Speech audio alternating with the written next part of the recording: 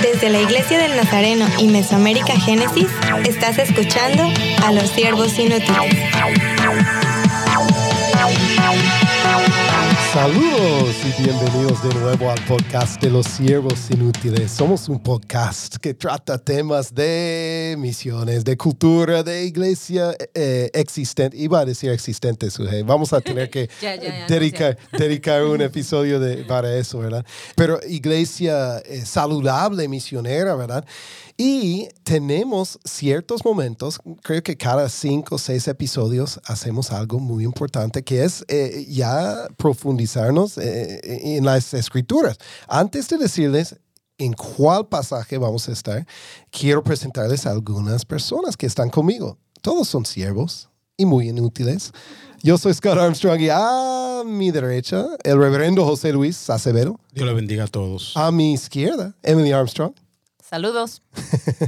Del otro lado de la mesa, Suje Barón. Dios les bendiga. Y Natalie Franco. Bendiciones. Queremos también decir gracias a la persona que está ayudándonos con el sonido y la parte técnica. Esteban Juan está aquí y no tiene micrófono y eso es con propósito.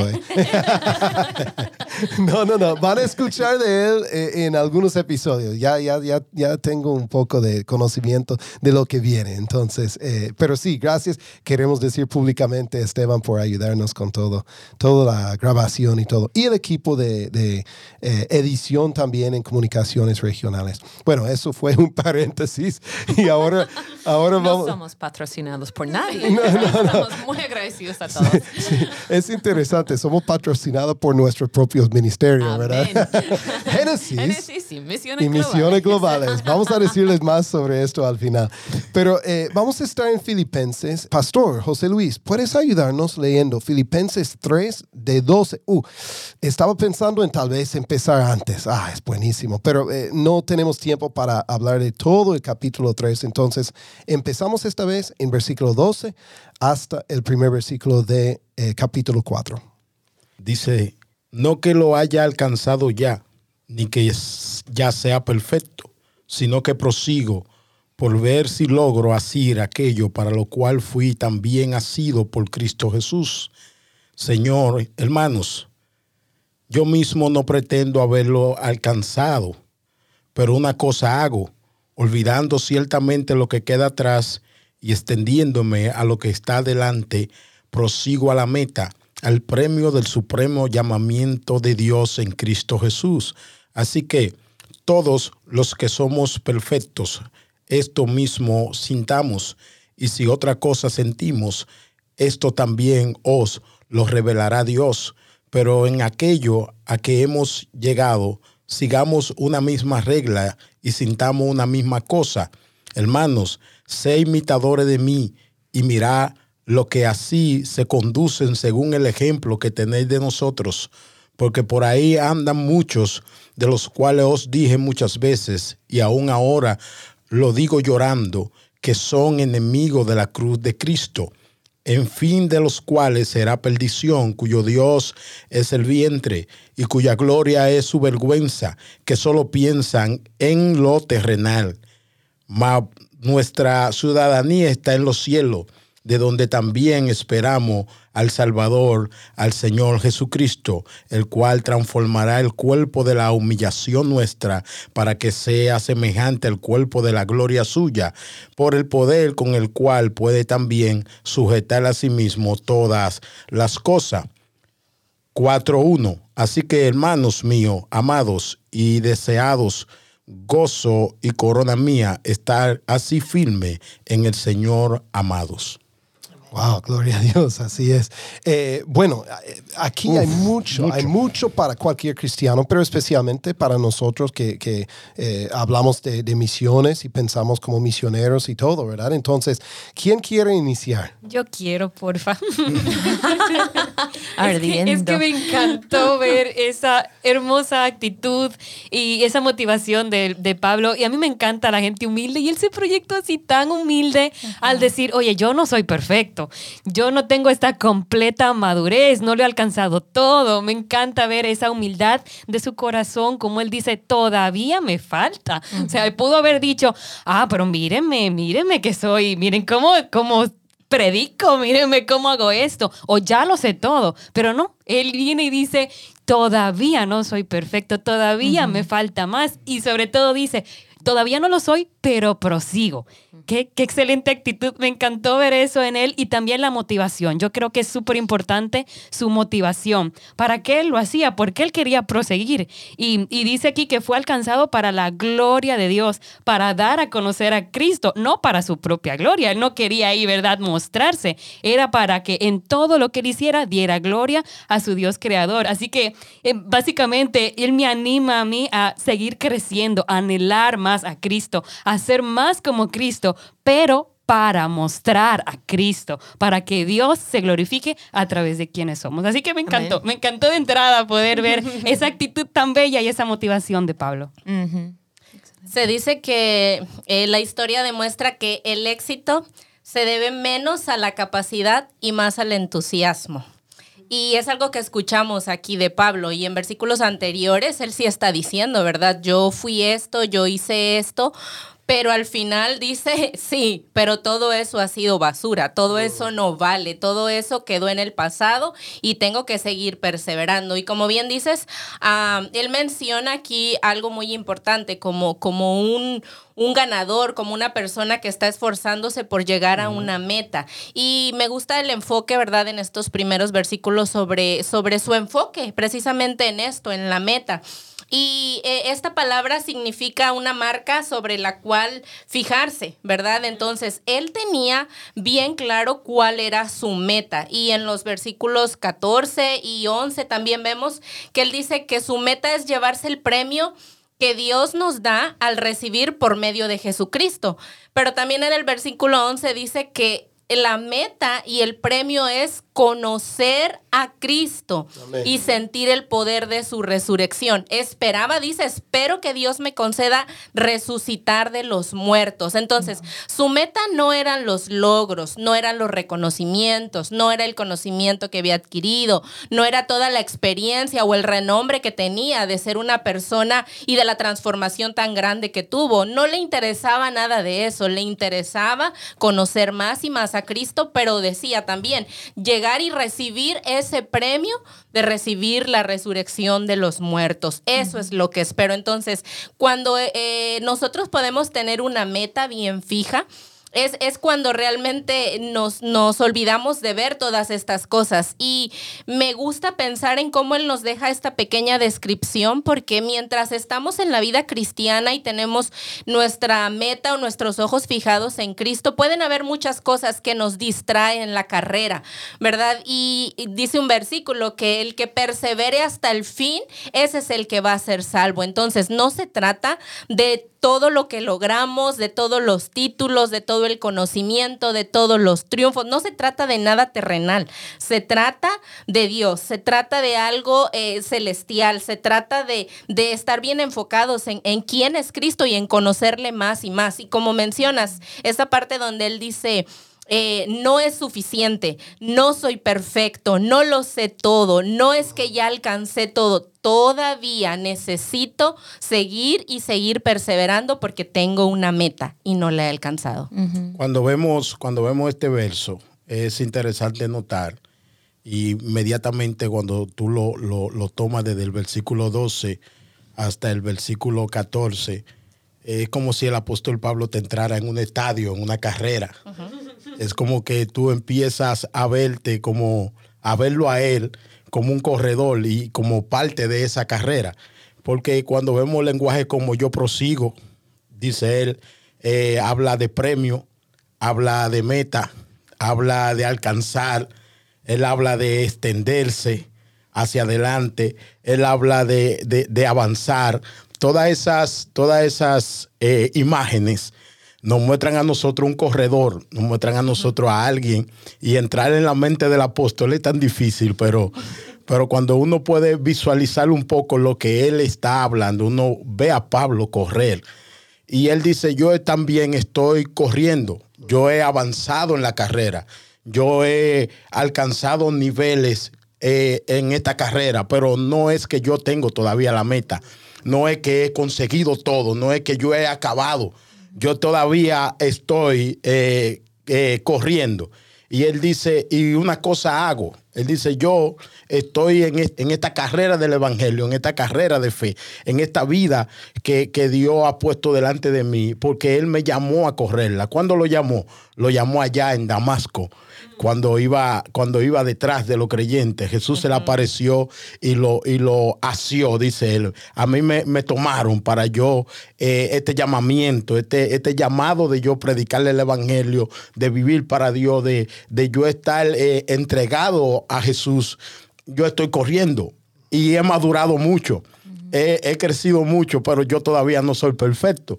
Yo todavía tengo una meta, yo todavía estoy corriendo, yo todavía voy a alcanzar lo que quiero. Y él dice, yo hago una cosa hago. Él dice, mi secreto es como estoy corriendo, pero yo como corredor tengo una forma de correr. La manera en que lo hago es que yo me olvido ciertamente de lo que queda atrás y me extiendo a lo que está adelante y prosigo a la meta. O sea, él está diciendo, yo miro para atrás, como decía Sujé, y veo mis logros, y veo mis fracasos, y veo mis frustraciones. Veo cuando yo vivía sin Dios, y veo los logros como fariseo, como un ilustre de la ley, como yo vivía. Veo todas esas cosas, y lo que hago es que eso lo tengo como basura, lo pongo aparte, lo pongo atrás, y miro hacia adelante. Veo que cuando miro hacia atrás, veo atrás mis fracasos y veo también los logros que tuve fuera en lo humano. Pero cuando miro hacia adelante, veo a Cristo. Cuando pongo esos logros de atrás y mi frustración y veo la meta, veo el llamado de Dios, veo lo que Dios me tiene adelante, eso me llena de energía, me llena de fuerza para yo seguir al blanco, para llegar a la meta, para alcanzar el supremo llamamiento de Dios, que es lo que yo ando buscando. Entonces, oye, nos da una imagen perfecta para nuestra vida, para saber que si nosotros vamos a vivir el evangelio, tenemos que vivirlo viendo a Cristo. Tenemos que vivirlo viendo hacia adelante. No ver nuestras caídas ni ver nuestros fracasos, sino extendernos, olvidarlo y seguir hacia la meta que Dios ha puesto delante de nosotros. Increíble. Emily, todo esto suena un poco como santificación, ¿no? El vocabulario que usa el apóstol Pablo está diciendo, Dios ha hecho algo en mí, pero todavía prosigo, todavía estoy haciendo todo lo posible para tener más de Cristo. Para mí, Pablo es uno de los polémicos de la Biblia, ¿verdad? Y viene por medio de exactamente lo que tú estás diciendo. Con 17 me llama la atención que dice, hermanos, sed imitadores de mí, ¿verdad? Y yo creo que hay mucha gente que están como, pero Pablo, mira, Natalie empezó todo ese episodio diciendo que humilde, apóstol, estoy ya muy apreciado por él, ¿verdad? Pero aquí está, imítame a mí, yo estoy haciendo lo que necesito hacer, pero con este tipo de postura, yo sé que yo necesitaba hace quizás como 10, 15 años, como investigar cómo alguien puede tener tanta confianza, ¿verdad? Que cómo puede alguien como Pablo decir que imítame a mí en vez de pon tus ojos sobre Jesús, ¿verdad? Porque ese es normalmente lo que estamos predicando, lo que creemos. Pero Pablo está tan enfocado y sabe que su relación con Jesús está desarrollando tan de cerca que él tiene una confianza para decir a la gente, no puedes ver a Jesús, sin embargo, tú puedes verme a mí. Tú puedes seguir mi ejemplo porque estoy tan cerca a Jesús. Él está moldeándome tanto que estoy muy seguro en los pasos que yo estoy enseñando a ustedes por medio de palabra, por medio de acción. Y esto solo viene por medio de la santidad, ¿verdad? Tiene que ser que Él está desarrollando una una vida que es mucho más eficaz con Cristo, que es un discípulo semejante a Jesucristo todos los días. Yo creo que él estaba orando la oración que David estaba orando hace muchos años antes, que David estaba diciendo, enséñame Dios dónde está mi pecado. Dame como las manos limpias para que yo pueda tener un corazón puro. Y me imagino que Pablo estaba orando así todos los días. Yo quiero ser ejemplo de lo que tú estás haciendo en este mundo, entonces úsame a mí, santifícame para que yo pueda ser usado por ti. Y yo creo que muchas personas piensan que no podemos ser santos en esta tierra, ¿verdad? Todavía hay gente que luchan con este pensamiento y ese sentimiento, pero cuando Pablo estaba diciendo, sed imitadores de mí, él técnicamente estaba diciendo, yo estoy caminando tan de cerca con este Salvador que puede ser tu Salvador también, que tú puedes ver por medio de mi vida lo que Jesús está haciendo. Y yo quiero que ese sea mi testimonio también. Yo quiero que personas dicen que, bueno, Emily está haciendo esa cosa, significa que es lo que Jesús haría también. No es que como, yo creo que a veces como la iglesia tiene un testimonio que está un poco dañado, porque ellos dicen que, y Jesús lo haría así, cuando están viendo la iglesia, y Jesús hablaría así. Entonces ya yo quiero tener una confianza, pero solo viene por medio de esta santidad. Bueno, yo quisiera defender a Pablo, ¿verdad? Porque está bien. Yo sigo todavía pensando que muy humilde.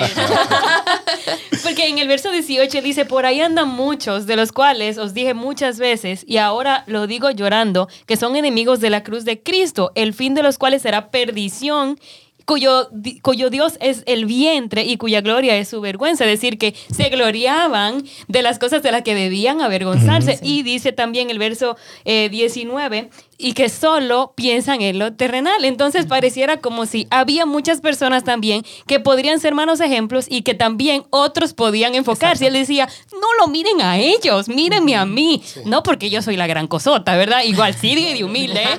No, sino porque yo estoy imitando a Dios. Entonces, no lo miren a ellos, que tienen esa mirada en lo terrenal. Yo he puesto mi mirada en los cielos. Así que, por favor, si van a imitar a alguien de aquí de la tierra, imítenme a mí porque estoy siguiendo a Jesús.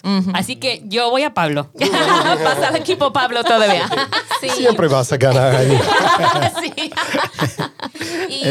Y es interesante porque en esta parte donde dice imítenme a mí, o sea, no solamente es como véanme y vean lo bueno que soy, lo fuerte, lo sabio, sino él también está enseñándole a los demás, incluso a nosotros, ¿verdad? ¿Cuáles son las cosas que debemos de hacer? Y yo veo que él aquí comparte como estas 3 decisiones, ¿verdad? De decir, no fijarte en lo que has recorrido.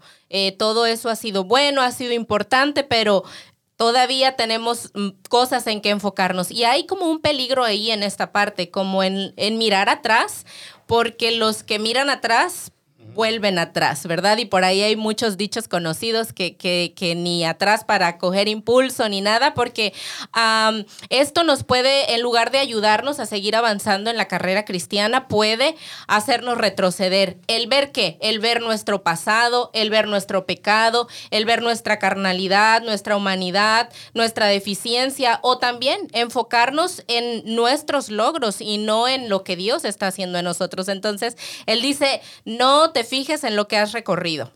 Enfócate. Concéntrate en lo que te falta por recorrer. No busques la aprobación o el reconocimiento. Y en esto, como dice el hermano José Luis, en esta imagen que tenemos de un corredor, de un atleta, de alguien que está en esta carrera, y yo pensé en esto porque cuando era niña, ¿verdad? Chistoso. Intenté, no me gustan los deportes, pero recuerdo que fui a algunas cuantas carreras de atletismo, ¿no? Y cuando vas corriendo no puedes voltear, no puedes ni voltear atrás porque es un círculo, ¿verdad? El que vas corriendo, te puedes caer, te puedes golpear con el que va al lado, pero tampoco te puedes distraer con la gente que te está gritando allá. Sí puedes, vas a ganar, porque en lo que volteas ya perdiste, ya te quedaste atrás. Entonces Pablo también está diciendo ahí, concéntrense en el camino, o sea, no busques la aprobación, no veas dónde voy, dónde van los demás, quién va más cerca, qué tanto han recorrido los demás, sino enfócate, concéntrate en lo que tienes que recorrer. Y determinarme. Me gustó mucho pensar en esto porque él decía, sigo avanzando hacia la meta. Y esto era una determinación, o sea, no se acabó, no lo he alcanzado, todavía me falta mucho por hacer, pero esto requiere determinación. Pase lo que pase, las circunstancias que vengan, aun cuando estoy cansado, aun cuando no veo que todavía me falta demasiado, tengo determinado seguir avanzando. Y eso vemos de Pablo, seguir avanzando. Hay una frase que me encanta, como cristiano, pero como ministro transcultural también. Dice que nuestra ciudadanía está en los cielos. ¿Qué está diciendo Pablo? ¿Qué piensan? ¿Cómo habla esa imagen o metáfora a nosotros específicamente como misioneros? Yo creo que es muy importante para nosotros como misioneros, como cristianos, ¿verdad? Porque cuando estamos empezando a entender una ciudadanía, estamos hablando de con quién pertenecemos, ¿verdad? ¿A dónde? ¿Cuál es nuestra nación? ¿Quién es nuestro maestro? ¿Quién es nuestro presidente o rey o lo que sea, ¿verdad? Y lo que Pablo está diciendo aquí es que nuestra ciudadanía está en los cielos. Y para nosotros tenemos que de verdad entender que el reino de Dios trasciende lo que estamos viviendo aquí en la tierra. Y algo que he visto mucho en estos días en que estamos viviendo nosotros, nuestra generación, ¿verdad? Es que hay mucho nacionalismo aún en nuestra iglesia. Hay mucha gente que dice que soy de mi país primero y después de la iglesia, ¿verdad? Pero estamos al revés, estamos mal cuando estamos como levantando la bandera de nuestra nación antes de la bandera de Jesucristo, porque Cristo nos une en todo. Y yo creo que Pablo está dándonos como ese recordatorio, recuerda, y para misioneros esa es parte de nuestra esencia, que no vamos a perder lo que somos, ¿verdad? Yo soy de Estados Unidos, yo fui criada en Estados Unidos, sin embargo, yo he tenido un chance de amar a otras personas, a otras culturas, a ver más de Dios en otras personas. Entonces yo creo que esa palabra de ciudadanía, para nosotros tenemos que recaptarlo. Voy a decir en la iglesia, tenemos que recordar una vez más que yo no pertenezco a la nación en donde me nací. Yo pertenezco a un reino que es celestial y Dios es el Dios de dioses, ¿verdad? Él es el Rey de reyes y Él es quien voy a servir todos mis días aquí en la tierra, pero también por la eternidad. Es como pensar en el versículo 19, hablando de aquellos que no se comportan de la manera de vida. Pablo dice que ellos solo piensan en lo terrenal.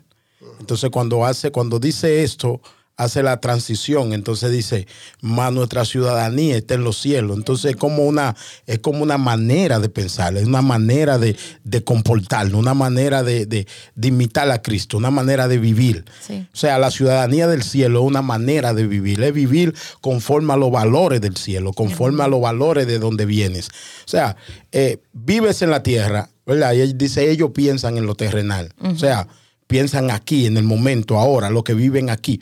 Pero nosotros, nuestra ciudadanía está en los cielos. Recuerden que aunque ustedes están en la tierra, ustedes son del cielo.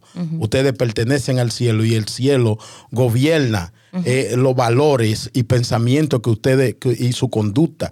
Y cuando dice eso, le está diciendo, ustedes están identificados. Cuando tú eres nacional o tienes una ciudadanía, pues tú puedes ser de otro país y tienes ciudadanía de otro país, pero ese derecho que te da un país es lo que te identifica con él, te une con él en la manera de vivir. Entonces, cuando tú te unes a una ciudadanía, tú tienes que respetar las reglas de ese país, tienes que vivir conforme al derecho de ese país, a la forma en cómo conviven y todo. Entonces, él le dice, ustedes tienen un derecho adquirido. Exacto. Que Dios le ha dado. Ustedes son ciudadanos del cielo. Entonces ustedes tienen que vivir conforme a las reglas, conforme a la conducta, conforme al pensamiento del cielo. Otros viven conforme al pensamiento de la tierra, porque son terrenales, pero ustedes vivan conforme al pensamiento del cielo. Y como decías también, invertir en lo eterno, ¿verdad? Sí. Yo pienso en eso y pienso en que la vida metafóricamente es un hotel, ¿verdad? Y no sé, quiero preguntarles, ¿alguno de ustedes ha ido a un hotel y ha invertido en muebles cómodos? ¿Quién lo ha hecho?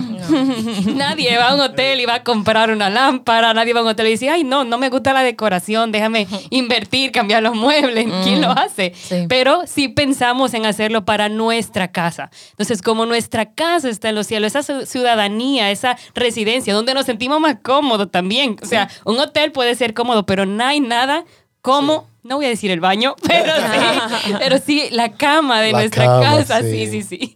Entonces, invertir también en lo eterno, lo que va a trascender, yo creo que eso también nos habla de esa ciudadanía en los cielos.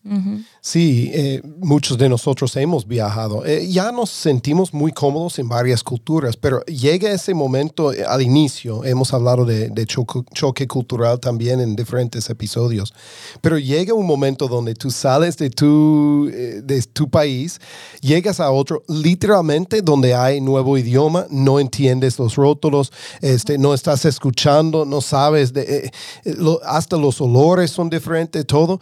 Y te sientes como, donde estoy, no me siento cómodo, ¿verdad? Aquí en esta tierra, el cristiano nunca debe sentirse cómodo. ¿Por qué? Porque somos de otra tierra, somos de otro país, somos de los cielos. Entonces, hermano o hermana, si estás escuchando esto y estás sintiendo, pero esta vida ha sido difícil, es que no he estado cómodo en los últimos 2 años, en 3 años, lo que sea, o en toda mi vida, ¿verdad? Dios no nos llama a estar cómodos. Él nos llama a tener una visión celestial, una pasión por lo que no se queda aquí en esta tierra. Me encanta tu analogía, Natalie. No, nunca vamos a estar en un hotel diciendo, sí decimos que lindo. Vamos a quedar aquí para siempre. Sí, pero exacto, hay ciertos hoteles donde decimos, qué lindo, ¿no? Pero tampoco queremos quedarnos ahí siempre, ¿no? Entonces, sí, nuestra ciudadanía está en los cielos.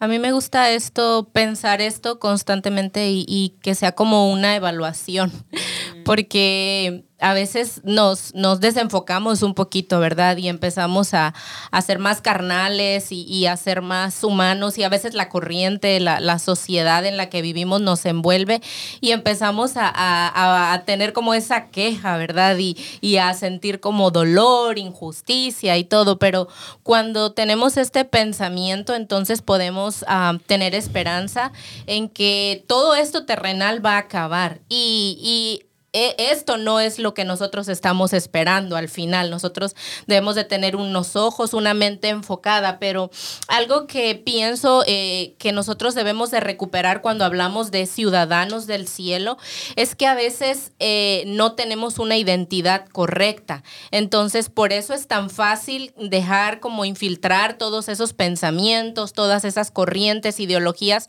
terrenales, pero cuando nuestro pensamiento son pensamientos del reino, cuando nuestros valores y nuestros principios no son los terrenales, sino son los del reino, entonces no debemos pensar, ¿verdad? Como se piensa humanamente, sin desesperanza, porque sabemos que todo esto va a pasar y empezamos a tener la mentalidad de Cristo.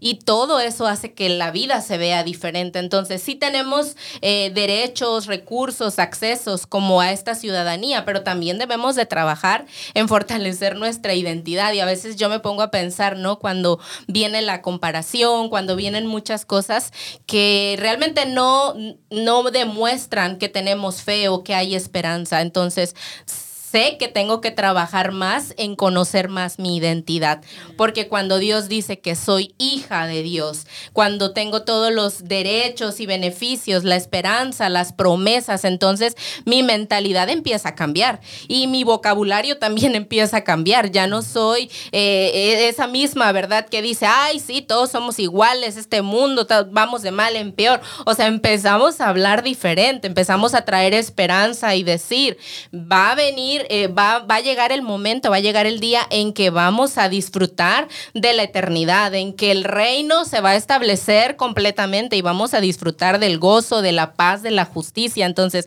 ese pensamiento nos ayuda a vivir de una forma totalmente diferente. Aunque físicamente estamos viviendo en la tierra, ya espiritualmente nosotros vivimos con el reino en nosotros. Sí, sí. Seguro muchos van a querer decir qué les llama la atención de Filipenses, ¿verdad? De este pasaje. Queremos escuchar de ustedes. Emily, ¿dónde pueden contactarnos si ellos desean saber más sobre este podcast, sobre Génesis, sobre nuestros ministerios o hasta comentar sobre este pasaje? En Facebook tenemos una página que se llama Los Siervos Inútiles Podcast. También nos pueden encontrar en línea en mesoamericagenesis.org debajo de la pestaña que se llama Podcast. Excelente. En español. Sí, excelente. Hermanos, yo mismo no pretendo haberlo ya alcanzado, pero una sola cosa hago. Olvidando ciertamente lo que queda atrás y extendiéndome a lo que está delante, prosigo a la meta, al premio del supremo llamamiento de Dios en Cristo Jesús. Esta es nuestra oración para ti, querido oyente. Queremos que esto sea la realidad en tu vida. Que Dios te bendiga y somos los Siervos Inútiles y yo soy Scott Armstrong. Yo soy José Luis Acevedo. Yo, Natalie Franco. Yo soy Sujei Barrón. Yo soy Emily Armstrong. Y hasta el próximo. Para más información, visítanos en nuestra página de Facebook, Siervos Inútiles Podcast, y en mesoamericagenesis.org.